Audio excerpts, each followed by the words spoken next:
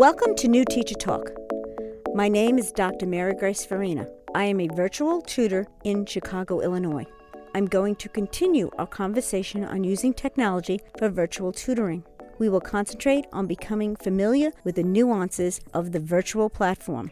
During our first New Teacher Talk, my points targeted the logistics of the virtual environment.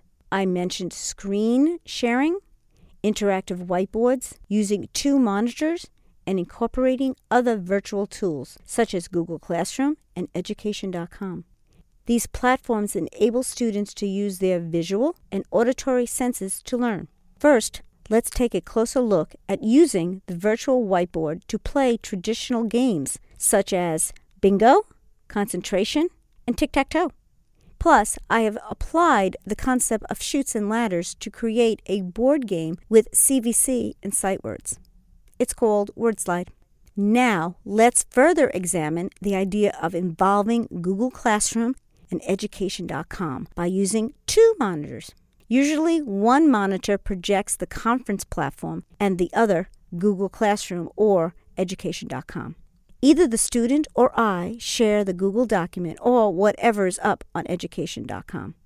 All of these platforms allow me to view my students' work in real time. For instance, on Google Classroom, I assign and share a task with my students. I can see their written response to a shared reading. Again, through Google Classroom, I design vocabulary tables to give my students a graphic organizer to explore the denotation, connotation, synonyms, antonyms, and illustrations for each focus word. Furthermore, within the Google document, we have access to tools to assist in researching images so that my students can practice inferencing skills by matching a picture to the meaning of a new vocabulary word. In addition, I can easily implement a close activity to use these new vocabulary words in context.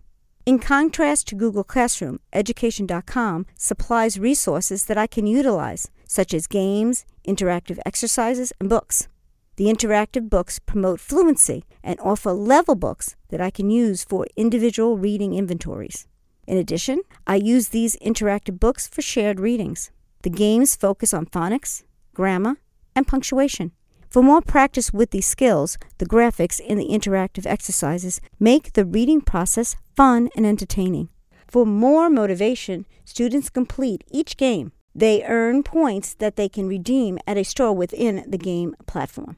For additional resources, I take advantage of websites like Kindle and commonlit.org, where I can procure more level fiction and nonfiction pieces in the form of short stories and informational text. One of the best resources to practice fluency is Reader's Theater.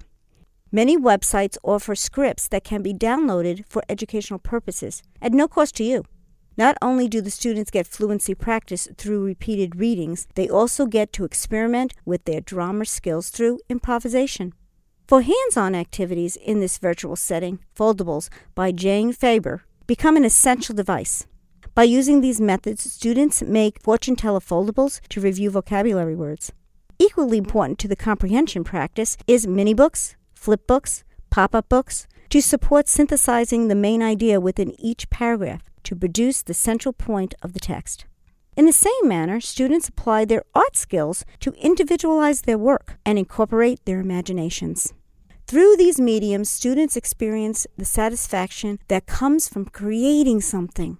In the next podcast of New Teacher Talk, we will focus on the power of the teacher's reflection notes. I look forward to further exploring this concept with you.